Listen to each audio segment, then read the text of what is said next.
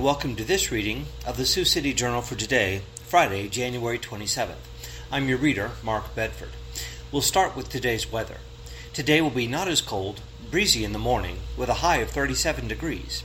Tonight will be cloudy with snow late, with an accumulation of 1 to 3 inches, and a low of 13 degrees. Saturday will be colder with snow accumulating to 4 to 8 inches, and a high of 17 degrees. And now we switch over to local and state news stories. Earlywine chosen as superintendent. Caitlin Yamada reports from Sioux City. Rod Earlywine has been selected as Sioux City Community School District's next superintendent. Earlywine is currently serving as the interim superintendent. He was previously the superintendent of the Sergeant Bluff-Luton Community School District. The school board deliberated in closed session for 2.5 hours before voting on offering Earlywine a contract in open session Thursday. He was chosen by the board in a 6-1 vote, with Perla Alarcon-Flory against. The other candidate for the position was Giovanni Ponce, the assistant superintendent of high schools for the Houston Independent School District. Dan Greenwell said each candidate had different experiences and both would have brought strength to the district, but needed to pick one. He said the board at the end came to a consensus. We decided that Dr. Earlywine was our choice. We're excited to have him. He's done great things in the last 7 months with this district, Greenwell said. Earlywine and the district will now enter into contract negotiations. Pending the negotiations, he will start July 1st. Before resigning in February 2022, Earlywine served as superintendent of the Sergeant Bluff-Luton Community School District for 15 years, and before that worked for 12 years as Sergeant Bluff-Luton's middle school principal. He was selected as interim superintendent in April 2022 and officially started in July 2022. He holds a doctorate in education administration from the University of South Dakota in Vermillion, a specialist degree in educational administration, and a bachelor's degree in education from Drake University, and a master's degree in education administration from the University of Northern Iowa. A few of the changes Earlywine has made as interim superintendent include rebuilding the culture and climate of the school district, putting in new discipline policies, adding reading back in the middle schools, starting to overhaul the special education program, and revamping the English language learners program, Greenwell said. Dr. Earlywine, in our opinion, deserved a chance to continue on and continue to improve and rebuild our district for the next several years, he said. During public interviews on Wednesday, Earlywine said he officially applied for the superintendent position because of his experience so far with the Sioux City Community School District. What I've learned over the past 7 months is this is a very, very good school district, Earlywine said. We have great staff, we have people that truly care about the students, and they want to see our students succeed. A community member asked if Earlywine saw the position as a short-term job or a long-term role. He said there is a misconception that he retired from Sergeant Bluff, but in reality, he resigned because he felt he needed to do something different. I never retired. I'm not ready to retire, Earlywine said. Each of the board members took a moment to discuss the decision that was made. All of the board members said both candidates were highly qualified, and the board had a very extensive conversation on what the district needed and what the feedback from the community was. Each said it was a difficult decision. Perla Alarcon-Flory said all of the board members spent hours of research to come to a decision and took into account all of the feedback from community members, students, parents, and staff. Bernie Scalero said there was a robust discussion weighing the needs of the district, and the board did the best they could in the best interest of the community.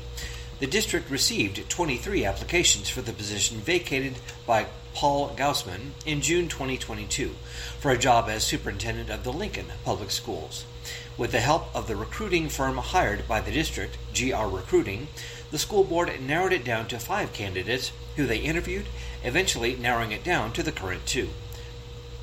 Ponce and Earlywine participated in public interviews on Wednesday, as well as interviews with the school board and special interest groups such as students and teachers. Lawmakers advance bill limiting length of freight trains in Iowa. Tom Barton reports from Des Moines. A state law advanced Thursday by a 3-member panel of House lawmakers would limit the length of freight trains traveling through Iowa. The subcommittee voted unanimously to forward House Study Bill 88 to the full House Transportation Committee for passage that would limit the length of freight trains operating in the state to 8,500 feet, or roughly 1.6 miles. An identical bill cleared initial review in the 2022 Iowa legislature but died in committee. Having been stuck, like we all have at a railroad crossing, once I get past 100 cars, I get pissy. I do understand that, Subcommittee member Representative Brent Segrist, Republican from Council Bluffs, said. I'm inclined to move it forward, although I'm not sure I will fully support it in committee yet. I want to hear more. I have some questions, but at the same time, I'm not totally opposed to it. Freight trains have been getting longer, nearly 3 miles in some cases. A U.S. Government Accountability Office report from 2019 found the average length increased by about 25% since 2008, with average lengths of near 1.4 miles in 2017. That has raised concerns that trains may block traffic more often at road crossings, impeding emergency responders and prompting unsafe pedestrian behavior, such as climbing through stopped trains. Chris Smith, State Director for SMART TD, a union for transportation workers, said 1,468 blocked crossings were reported in Iowa in 2022. Of those, 502 were reported blocked for at least an hour, and several reported blocked for more than a day, he said. Braking and other operations can also be more complex for these longer trains, according to the GAO report. Smith, too, said many of today's train cars were not built, and Iowa's railroad infrastructure never designed to pull more than 100 to 135 cars. As a result, coupling mechanisms have failed in many cases due to increased stress and fatigue of the metal, Smith said. Now they're running 290-car pull trains, he said. The materials, designs, statistics, and safety were never tested to the length that they're producing today. Railroad traffic through Iowa also could increase soon with the merger of Canadian Pacific and Kansas City Southern. Some officials and residents in cities along the route, including in the Quad Cities and Muscatine, have expressed concern about the increase in the number of trains as well as the increase in their length. We have some problem in eastern Iowa with the CPKCS thing, especially for my town in Comanche, has a problem with the long trains, said Subcommittee member Representative Tom Dieterman, a Republican from Clinton. So I'm inclined to take it to committee for more discussion. Representatives for the nation's largest railroads argue federal law preempts state and local attempts to regulate railroad activities. Under the U.S. Constitution, interstate commerce is regulated by the federal government. All of these arguments are persuasive, and they lead to a federal solution and a federal solution only, said lobbyist Michael Triplett, who represents Union Pacific Railroad. Should Iowa or any other state pass conflicting standards regulating the activities of railroads, the supply chain gets wrecked, Triplett said. If there is to be a solution that is broad enough that can handle the questions of interstate commerce, which is the exclusive jurisdiction of the federal government, this should be handled by the Surface Transportation Board or the Federal Railway Administration at the federal level, he said. The railroads also contend trains of all lengths have been safely operated for years, and that longer trains maximize resources and reduce fuel and labor costs. We have a facility in western Iowa where we do testing while the trains are going through on the track. It's innovative. If there's something that needs to be fixed, we fix it, Triplett said. I don't want you to be left with the impression that we ignore things and we just drag lots of cars through here. That makes no economic sense for us. It makes no logistical sense for us because cars that can't run because we've broken them are cars that we can't use to serve our customers. Limiting the length of trains would only lead to more trains running through communities, said Brad Epperly, a lobbyist representing BNSF Railway Company. I don't think that's going to improve your safety, Epperly said. Smith argued the longer trains are part of a corporate strategy that has driven workers to the breaking point and led to a decimated railroad workforce that is impeding efforts to transport goods. Over the last 6 years, Class 1 freight railroads, which include BNSF Railway, CSX Transportation, Kansas City Southern Railway, Norfolk Southern, and Union Pacific, have hemorrhaged a combined 45,000 workers, according to the Surface Transportation Board. That's nearly 29% of their workforce. Epperly argued the union could have negotiated for shorter train lengths during recent collectively bargaining over a new contract, but chose not to. Congress last month passed legislation binding companies and workers to a proposed settlement reached in September, but rejected by some of the 12 unions involved in order to avert a nationwide rail strike. The Iowa bill now moves to the full House Transportation Committee for consideration. Meat back on the table for SNAP users. Opponents say work requirements are too burdensome. Aaron Murphy reports from Des Moines. With meat purchases now back on the table, the debate at the Iowa Capitol over proposed additional restrictions on the food assistance program known as SNAP turned to more familiar territory, eligibility and work requirements. Republican state lawmakers advanced legislation Thursday that for the SNAP program, a joint operation of the state and federal governments, would require an extra layer of identity verification for recipients, require the state to examine records to ensure recipients are still eligible, and require recipients to work at least 20 hours a week with some exceptions. Technically, the bill also still contains a provision that would limit SNAP users to only foods approved for the WIC program for expectant mothers, which would eliminate meat, fish, poultry, nuts, and many cooking essentials. But Republicans say they plan to amend it and eliminate only candy and soda, except for zero-calorie sodas. Despite that pledge to constrain the food restrictions, the proposal found plenty of detractors at its first legislative hearing at the Capitol. Of the 40 organizations that are formally registered as either supporting or opposing the bill, 37 oppose the proposal, while just 3 support it, according to state lobbying records.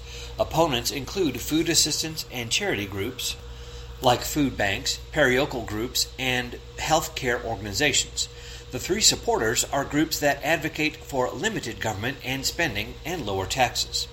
United Way of Iowa advocacy officer Dave Stone said the organization opposes the legislation because of a number of provisions that will create additional barriers for eligible families who need these benefits. Cindy Peterson, a lobbyist for the Iowa Food Bank Association, called the proposal for new testing of a SNAP recipient's financial worth very burdensome. Peterson said Iowa Department of Health and Human Services Director Kelly Garcia has done a good job reducing administrative burdens in the department and reducing the error rate in programs like SNAP. She also noted that Pennsylvania in 2015 ditched its asset test for SNAP after a 3-year pilot program that saw administrative costs outweigh any reductions in spending. By eliminating the asset test, the state saved $3.5 million annually, state officials said according to news reports. Many states have moved away from an asset limit because it's an administrative burden, Peterson said. Proponents of tighter restrictions on food assistance eligibility say the added measures are needed to rein in program costs and ensure the people who are receiving the assistance are the ones who genuinely need it. SNAP is funded by the federal government and jointly administered by the federal and state governments to individuals and families who meet income restrictions. Iowa's share of the program's administrative costs in the 2020 budget year was $22 million, and its average administrative cost of $27.84 per case per month was the 18th lowest among U.S. states, according to federal data. House Republicans moved the SNAP bill just 2 days after approving $345 million in new state spending on private school financial aid, a program that has no income restrictions. The intention of this bill is to ensure Iowa's welfare programs are sustainable and remain available for the Iowans who truly need them.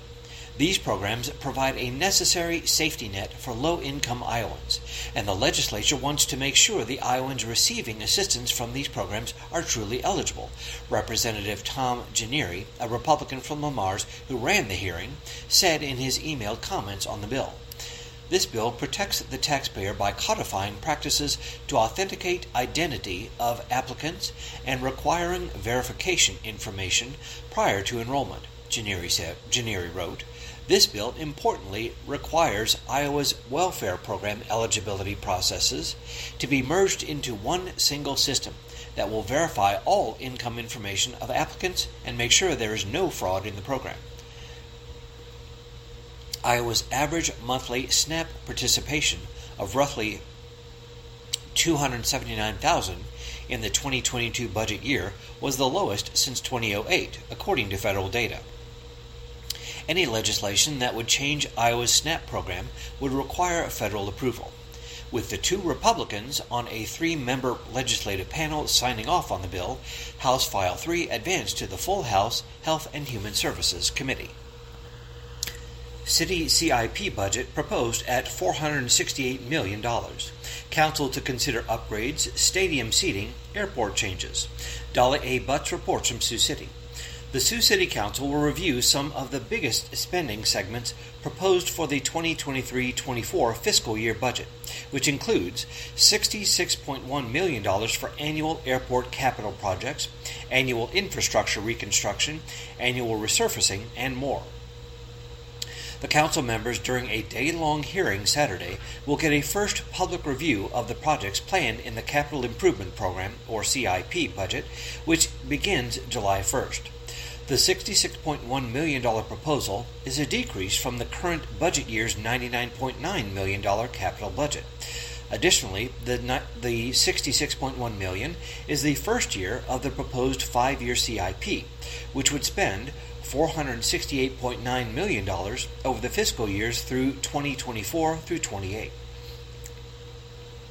Over the combined 5 years, the CIP would direct $104 million to annual airport capital projects, $45.1 million to annual infrastructure reconstruction, and $15.9 million to annual resurfacing.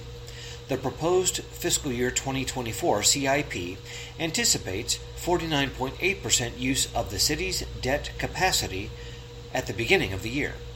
According to city documents, the program calls for the issuance of $23.3 million in new general obligation debt and payment of $24.2 million in existing general obligation debt.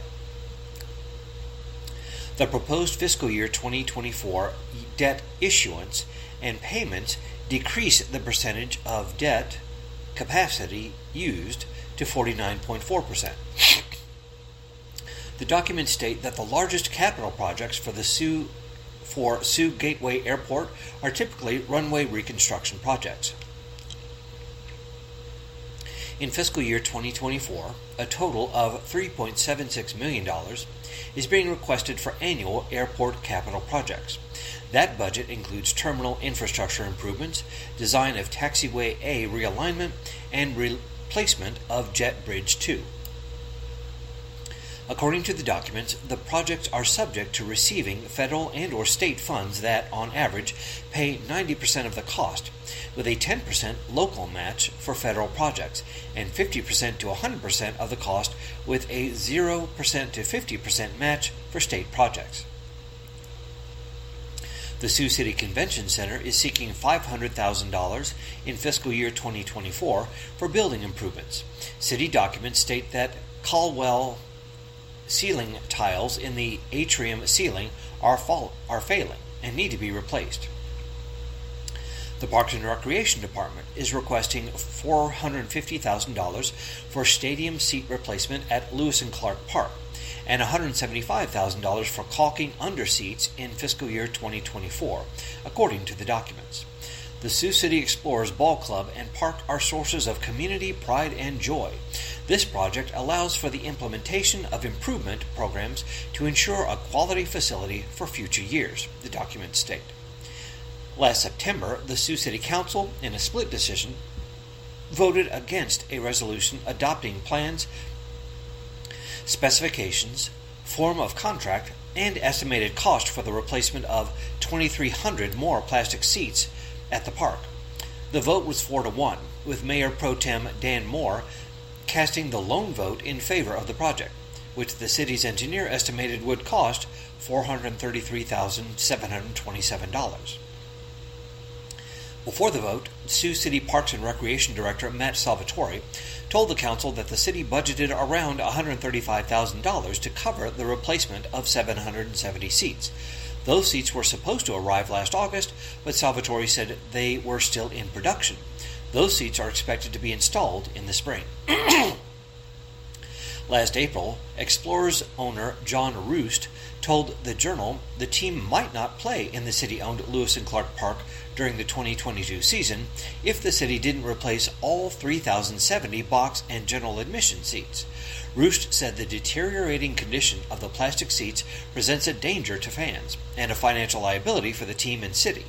The Explorers' home opener went on as scheduled on May 17th.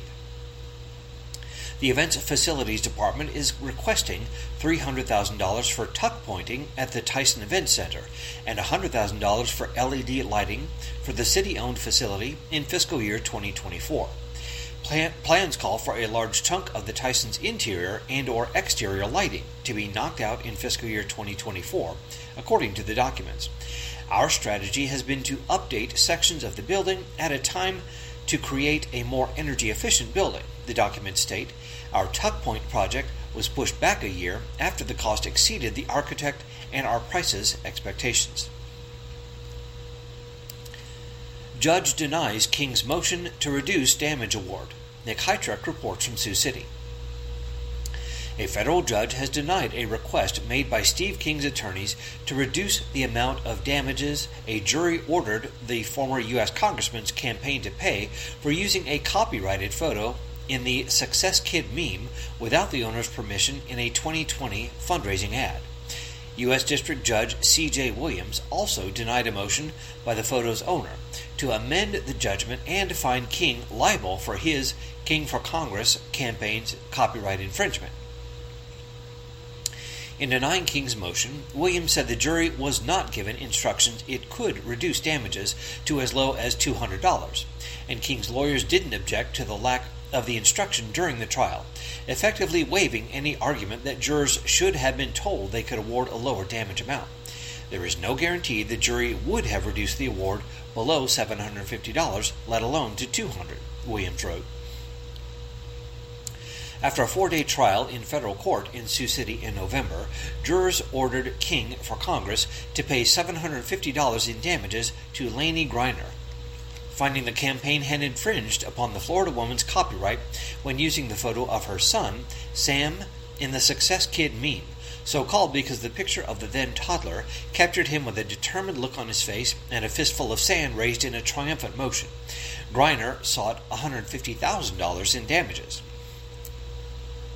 The ad was posted on a Republican fundraising site as King, a Republican from Huron, Iowa, was running for re-election. He later lost in the primary to Randy Feenstra, who won the seat in the November election. Though the ad was taken down from the fundraising site and King's Facebook and campaign pages hours later, after Griner demanded its removal, she later sued King and his campaign for copyright infringement, and her son sued for invasion of privacy. Jurors determined King for Congress did infringe on the copyright, but did so unknowingly, and awarded Lainey Griner the statutory minimum $750. The jury determined King himself did not infringe upon Griner's copyright, and also found in Sam Griner's claim for invasion of privacy that King for Congress did not use the photo without his consent, though Griner and his mother both testified no one from the campaign had sought their permission to use it. After the trial, King's lawyers filed a motion to reduce the amount to $200 because the jury found the infringement was committed unknowingly. Griner's attorney also filed a post-trial motion, asking Williams to amend the judgment to find King was liable for the copyright infringement of his campaign committee. Griner's attorney argued trial evidence proved King for Congress was acting on King's behalf, making him liable for infringement too. King testified at trial he was unaware of the photo's use, and Williams said in his ruling denying Griner's motion that King's son and campaign manager Jeff King also testified to the separation of King from his campaign committee. Williams said it was a reasonable finding by jurors that King was not involved in fundraising decisions, though another jury could reasonably find otherwise. King has appealed the jury's judgment to the Eighth Circuit Court of Appeals. Appeals Court upholds Woodbury County 2019 murder conviction. Nick Hytruck reports from Des Moines. The Iowa Court of Appeals has upheld the murder conviction of a Sioux City man who strangled a woman inside a hotel room before setting a fire inside it. A 3-judge panel on Wednesday denied Jordan Henry's claim of insufficient evidence of malice aforethought to support his second-degree murder conviction for the January 24, 2019 strangulation of Elizabeth Bachhold. The trial court's findings and inferences are fully supported by the record, Chief Judge Thomas said in the 13-page ruling, which also upheld District Judge Stephen Andreassen's rulings that Henry could not rely on methamphetamine-induced psychosis as a complete defense, and had that Henry failed to prove his insanity defense. Andreassen, who heard the evidence and reached the verdict because Henry had waived his right to a jury trial, found Henry guilty in November 2020 of second-degree murder and first-degree arson. Andreassen later sentenced Henry, 33, to 75 years in prison with a mandatory minimum of 35 years before he's eligible for parole. Henry did not appeal the arson conviction. Henry was tried for first-degree murder, which carries a mandatory lifetime prison sentence, but Andreassen ruled the combination of Henry's meth use and psychosis prevented him from forming the specific intent to kill Bachhold, leaving the state unable to establish the necessary threshold to find him guilty of first-degree murder. On the night of her death, Bachhold visited Henry in a room at the Wingate by Wyndham, 8 days after Henry had been paroled from prison after serving time for theft. Romantic partners prior to Henry's conviction, the two smoked meth in the room before Bachhold strangled her. He then set a fire in the room and left. Police and firefighters responding to the fire found Bachhold, 40, of Hinton, Iowa, unconscious and under a pile of bedding. She was later pronounced dead at a hospital. Henry was arrested about half a mile away by officers responding to a call of a suspicious person in the area. He was identified as a suspect on surveillance video and by witnesses who saw him leaving the hotel. And finally, bird flu found in Buena Vista County. From Storm Lake. Highly pathogenic avian influenza has been found in a commercial turkey flock in Buena Vista County. The Iowa Department of Agriculture and Land Stewardship and the United States Department of Agriculture, or USDA, Animal and Plant Health Inspection Service, or APHIS, announced Wednesday. This is the first case of bird flu found in an Iowa flock since the new year. The most recent case before this was in a commercial turkey flock in Ida County on December 12th. Buena Vista County has been hard hit by bird flu since it first appeared at the beginning of March last year. This is the 7th time the flu has been found in the county since the outbreak began. 6 of those outbreaks were in commercial turkey flocks. This latest outbreak is the 31st reported in the state since the virus was first detected here. The first set of outbreaks subsided in early May before picking back up in October. The Iowa Department of Agriculture and Land Stewardship has not identified any of the impacted operators. Highly pathogenic avian influenza is not believed to be a health threat to humans, and it's still safe to eat poultry products, according to the Iowa Department of Agriculture and Land Stewardship. Cooking poultry to an internal temperature of 165 degrees kills bacteria and viruses. Signs of an infected flock include a suddenly elevated incidence of bird deaths, lethargic birds or birds with declining appetite, poor egg production, purple or bluish discoloration of the wattle, comb and legs, coughing or sneezing birds or birds with difficulty breathing, stumbling birds, and diarrhea in the birds. Producers who suspect bird flu in their flocks are advised to contact their veterinarian immediately. Possible cases must also be reported to the Iowa Department of Agriculture and Land Stewardship at 515-281-5305. Once again, you are listening to this reading of the Sioux City Journal for today, Friday, January 27th, on IRIS, the Iowa Radio Reading Information Service for the Blind. And now we turn to today's obituaries.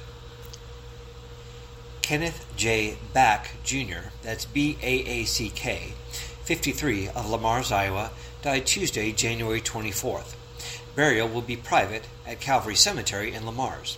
Visitation will be January 29th from 4 to 7 p.m.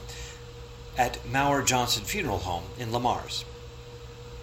And Harvey Everett Begnoche, Sr., that's B-E-G-N-O-C-H-E, Sr., 91, of Lamars, died Tuesday, January 24th. Services will be January 30th at 10:30 a.m. at All Saints Catholic Parish, St. James Catholic Church in Lamars. Burial will be at Calvary Cemetery in Lamars. Visitation will be January 29th from 2 to 5 p.m. at Rexwinkle Funeral Home in Lamars. And now we switch to national and world news. U.S. economic growth slows. Spending resilient as mortgage rate, number of jobless claims drop. From Washington, the U.S. economy expanded at a 2.9% annual pace from October through December, ending 2022 with momentum despite the pressure of high interest rates and widespread fears of a looming recession. Thursday's estimate from the Commerce Department showed that the nation's gross domestic product, the broadest gauge of economic output, decelerated last quarter from the 3.2% annual growth rate it posted from July through September. Most economists think the economy will slide into a mild recession. Consumer spending, which fuels about 70% of the economy, rose at a sturdy 2.1% annual rate from October through December, down slightly from 2.3% in the previous quarter. Federal government spending also helped lift GDP. But with higher mortgage rates undercutting residential real estate, investment in housing plummeted at a 27% annual rate for a second straight quarter. The average long-term U.S. mortgage rate fell to its lowest level in over 4 months. Mortgage buyer Freddie Mac reported Thursday the average on the benchmark 30-year rate inched down to 6.13% from 6.15% last week. A year ago, it was 3.55%. For all of 2022, GDP expanded 2.1% after growing 5.9% in 2021. The economy's expected slowdown is an intended consequence of the Federal Reserve's aggressive series of interest rate increases meant to reduce growth and crush inflation. The resilience of the U.S. job market has been a major surprise. Last year, employers added 4.5 million jobs, second only to the 6.7 million added in 2021 in government records going back to 1940. Last month's unemployment rate, 3.5%, matched a 53-year low. The number of Americans filing for unemployment benefits for the week ending January 21st fell to 186,000 from 192,000 the previous week, the Labor Department reported Thursday. Triple-demic surge of RSV, flu, and COVID is on the decline. Hannah Webster reports from Pittsburgh. You can remove the term triple-demic from your vocabulary for now. As respiratory viruses ticked upward in late November, health officials braced for what they called a triple-demic of RSV, flu, and COVID-19 cases, leading to widespread infection, causing a flood of patients to hospitals and leading to hours-long wait times. That winter surge represented a respiratory virus peak, and experts say cases are now declining.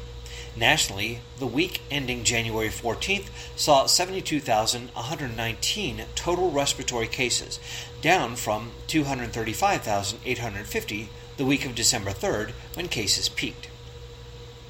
COVID-19 dashboards showed a slight uptick in infections and hospitalizations in November and December, the same time flu and RSV were surging, and patients were visiting hospitals with respiratory complaints. Preliminary data for January shows COVID-related deaths have dipped. In the past month or two, we've seen a fairly steady decline in the number of children positive for various viruses, said Dr. Raymond Pittetti, Chief of Pediatric Emergency Medicine at the University of Pittsburgh Medical Center Children's Hospital. Data from the Centers for Disease Control and Prevention shows that nationwide, infants and school-age kids were hit hard by this respiratory virus peak, specifically flu and RSV. We've been able to manage ER volume by adding resources like staffing ICU units and recommending that patients with mild flu and RSV symptoms see their primary care providers instead, he said. The decline in RSV in the community has helped us tremendously. Dr. Don Whiting, Chief Medical Officer for Allegheny Health Network, said many of the COVID-19 cases caught in his networked hospitals have been a result of secondary diagnoses, wherein patients check in for other reasons, like surgery or diabetes, and test positive for the virus. They're not necessarily symptomatic, he said. People are surprised. This can be partially attributed to Omicron variants causing generally milder infections, although recent research shows there's still a risk of developing long COVID. Flu arrived early this season with higher than normal cases, hospitalizations, and deaths. Some health officials are bracing for a second wave, as is typical because the two main flu strains, influenza A and B, peak at different times. I am expecting an influenza B season sometime in the next month, Pittetti said, but there's no way to predict what the spike will look like.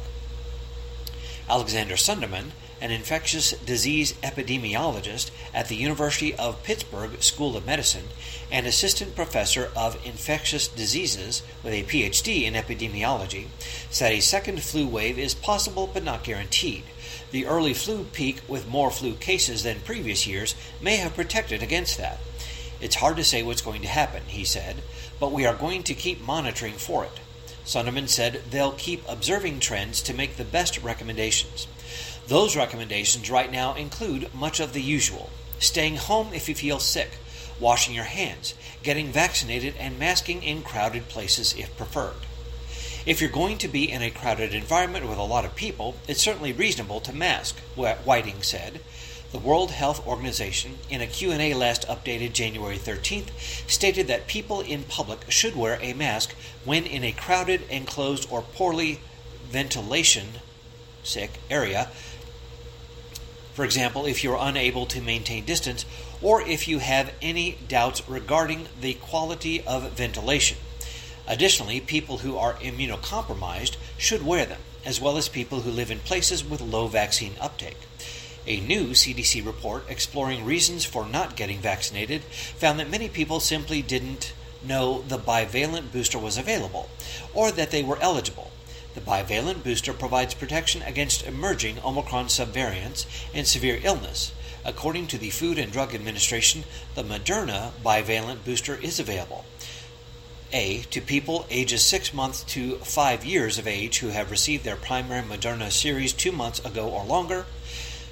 B, to people 6 years and up, 2 months or more after any authorized COVID-19 vaccine. The Pfizer bivalent booster is available to people aged 5 years and up, 2 months or more after any authorized COVID-19 vaccine. Pittetti reassured that the vaccine is incredibly safe, no matter what you read on social media. And if you're using an at-home antigen test to detect a possible COVID-19 infection, Sunderman advised that a negative test might mean it's not positive yet. Antigen tests are not as sensitive as PCR tests and require a higher viral load to detect presence of the virus. It could also be possible that mild symptoms are reflective of a different virus like flu or RSV. And finally, DHS sees a huge drop in Haitian, Cuban, Venezuelan, Nicaraguan arrivals at the country's southern border. Michael Wilner reports from Washington.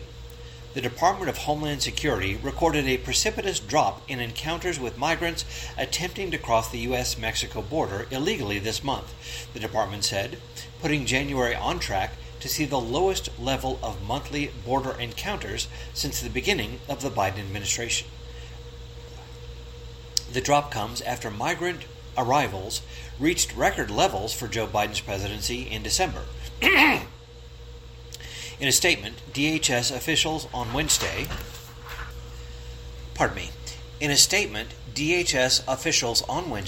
credited its policy announced earlier this month that introduced a new parole program for Haitians, Cubans, and Nicaraguans, offering potential migrants a new legal pathway to the United States while cracking down on illegal entries.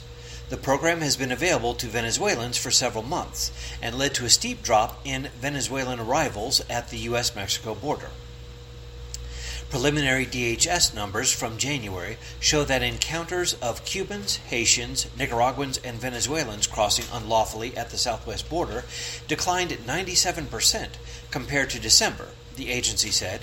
Encounters with individuals from these countries dropped from a 7-day average of 3,367 per day on December 11th to a 7-day average of just 115 on January 24th.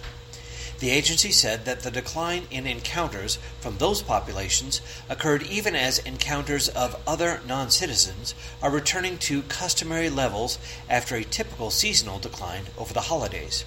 Texas, Florida, and 18 other states are suing DHS and the immigration agencies it oversees, saying the federal government is abusing its power and that the initiative went beyond the limits of when the agency could use the parole process.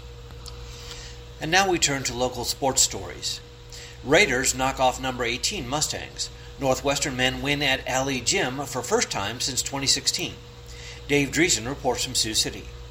Coming up with a key defensive stop with 10 seconds left in the game, the Northwestern men held on for a 78-74 victory over league leader Morningside Wednesday night, winning at Alley Gym for the first time since 2016.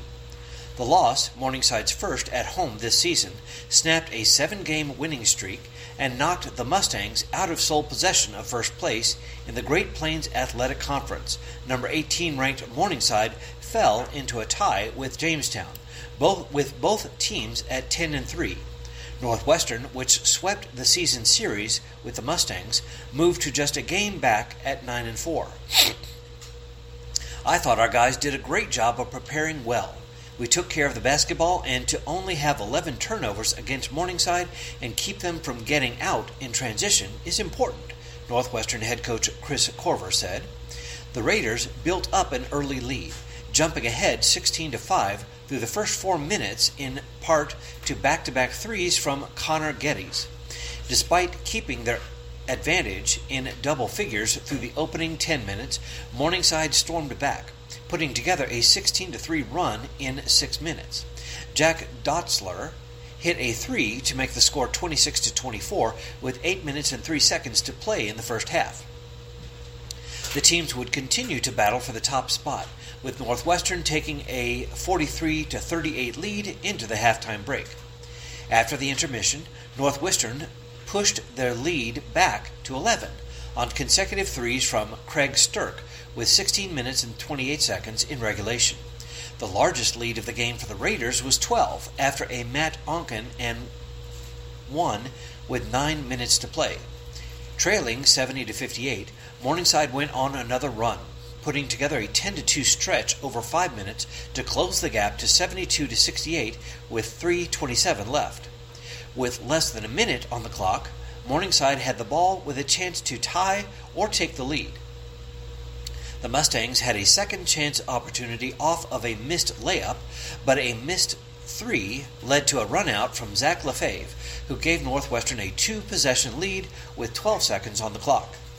Morningside scored on its next possession to again come within 2 points, but after a foul, Grant de Moulinaire hit both free throws to seal the win for the Raiders. Northwestern's Dylan Carlson led all scorers with 22 points, making 6 3-pointers. Onken added 15 points. Stirk finished with 12 points, 8 rebounds, 6 assists, 5 blocks, and 4 steals. I think Stirk was an animal in the paint tonight, Corver said. He had a couple of game-changing plays for us tonight. Dotzler and Eli Doble led Morningside in scoring with 15 points each. Aiden Vanderloo came off the bench to add 12, and Brendan Buckley had 11. Doble hauled down a team-high 9 rebounds, and Vanderloo dished out 3 assists. The Northwestern men won at Morningside for the first time since November 22, 2016. It was also the Raiders' first road win over a top 25 opponent since beating number 12 Briarcliff on February 28, 2017. The Raiders and Mustangs each play Jamestown in their next contest. Northwestern, which improved to 16-5 overall, faces the number 11 ranked Jamestown Jimmies at 3:45 p.m. Saturday. Morningside, which fell to 16-4 overall, travels to Jamestown for a 6 p.m. contest Monday night. The game was rescheduled from earlier this season due to a winter storm. State berths at stake Friday. Tyson Event Center to host regionals for 300-plus high school girl wrestlers. Dave Dreesen reports from Sioux City. Over 300 girls high school wrestlers from across western Iowa, their coaches and fans, will gather in Sioux City Friday for a historical event. The Tyson Event Center will host 2 of the 8 super regionals for the state's first sanctioned all-girls wrestling postseason tournament. The top 4 wrestlers in each weight class from each region will advance to the Iowa Girls High School Athletic Union's inaugural state tournament, February 2nd through 3rd at the Extreme Arena in Coralville. High school girls have been wrestling on boys' teams for decades. Under pressure from advocates, the IGHSGAU agreed last year to give girls their own sanctioned teams and tournaments. I think it's long overdue, said Trevor Case, head coach for the girls wrestling team at Sioux City North. I coached boys for over 20 years, and in the last 20 years we always seemed to have 1 or 2 girls that participated.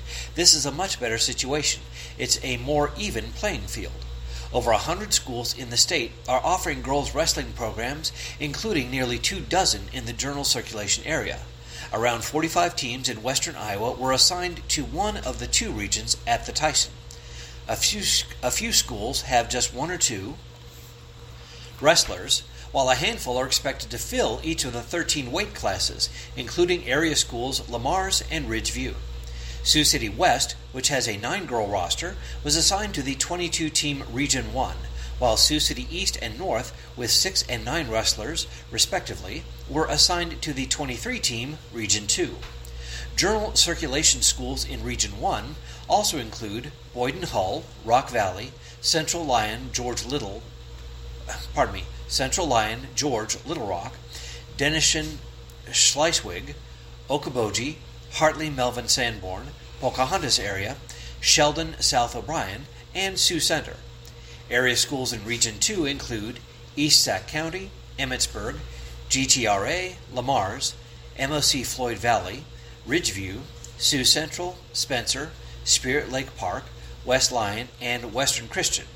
Unlike other state-sanctioned sports, the girls wrestlers will compete for state championships in a single class. Ridgeview has 3 top contenders for spots in the state tourney. At 125 points, junior Tatum Shepard is ranked number 2 at 125 pounds by IowaWrestle.com. In Friday's regional, Shepard could face Council Bluffs Lewis Central senior Sophie Barnes, ranked number 3 at 125 pounds. Shepard's teammate, junior Izzy Deeds, is ranked number 2 at 145 pounds. Another Raptor, junior Jolyn Tiefenthaler, is ranked number 5 at 115 pounds. Tiefenthaler recently avenged an earlier loss to the number 5 wrestler Kaylee Spencer of Spencer. The 115 weight class in Region 2 in Sioux City figures to be one of the most competitive in the state. Riverside, Oakland sophomore Molly Allen is ranked number 1, and Sioux City North junior Molly Seck is ranked number 6. Seck, who has a record of 28-3, is one of 3 North wrestlers considered top contenders for state tournament spots. At 135 pounds, senior Elizabeth Rubio has a 31-4 record for the Stars. North's Danica Peterson, who went 27-7 mostly at 135 pounds this season, Case said, most regular season tournaments allowed teams to enter more than 1 wrestler at each weight, which allowed Rubio and Peterson to both compete at 135. Because the state regionals allows just 1 wrestler per class, Peterson will drop down a weight to 130 pounds on Friday, Case said. In addition to Kaylee Spencer at 115 pounds, 3 other Spencer wrestlers are top candidates for state tournament berths. Junior Olivia Huckfeld is the number 1 wrestler at 235 pounds, according to IAWrestle.com. 10. Sophomore Shaylee Sutherland is number 10 at 135 pounds, and junior Kaylee Noctegal is number 9 at 190 pounds. West Lyon junior Jana Turwey is top ranked at 190. The Wildcats and Tigers are both in Region 2. Each regional starts at 11 a.m. Friday at the Tyson. And finally, in college girls basketball, Raiders hot shooting sinks Mustangs. Briarcliff women beat Midland. Charger men lose. From Sioux City, the Northwestern women drained shots throughout the game against Morningside Wednesday night. The Red Raiders rarely missed, hitting a record 72.2% from the floor for the game as they routed the Mustangs 93-65 on their home court. The 28-point margin of victory marked Northwestern's second largest victory over Morningside in program history and their first win in Alley Gym since 2018. The game was tight in the first half, with neither team leading by more than 5 points in the opening quarter. Morningside led 21-19 after the first period and trailed by just 1, 42-41 at halftime. The Raiders got off to a fast start after the intermission, with Taylor Vandervelde scoring the first 5 points. A 7-2 run gave NWC the 53-48 lead and forced another Mustang timeout. A Mustang turnover and layup by Emily Danner gave Northwestern a 58-50 lead. Northwestern went on to dominate the rest of the third quarter, using a 15-7 run the rest of the period to take a 16-point lead. The Red Raiders shot 14 for 15, or 93.3% from the floor, to take a commanding 73-57 lead into the fourth quarter. For the night, the Raiders shot 39 for 54 from the floor, as they set a new single-game program record for field goal percentage in a game. The 28-point win nearly matched the Raiders' largest margin of victory over the Mustangs, a 29-point win in 2019. We really settled in defensively in the second half, head coach Kristen Rotert said. Morningside is a great offensive team, and I thought we did a good job limiting their key players and containing them much better one-on-one. 5 Raiders notched double-digit points: Maddie Jones with 19, Molly Shaney with 18, Taylor Vandervelde with 15, Emily Danner with 12, and Ellie Karlovets with 10. Sophia Peppers led Morningside with 12 points, followed by Olivia Larson with 10. McKenna Sims had a team-high 6 rebounds for the Mustangs. Morningside, the preseason GPAC favorite, fell to 8-7 in the conference and 13-8 overall. Northwestern, number 20 ranked in NAIA, raised its record to 10-4 in the GPAC and 15-5 overall. Briarcliff 71, Midland 60. Kagan Held led the number 18 ranked Charger women with 21 points. Peyton Wingert added 14, and Madison Rogan.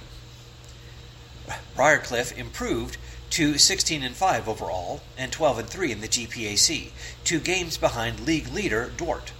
After trading baskets through the opening minutes, Briarcliff went on a 7-0 run to take their first lead of the game with just 4 minutes left to go in the first period. Midland battled to bring the game back to a 2-point contest after a 4-0 run of their own, but the Chargers boosted their lead back up to 4 points with 6 seconds left before the end of the half.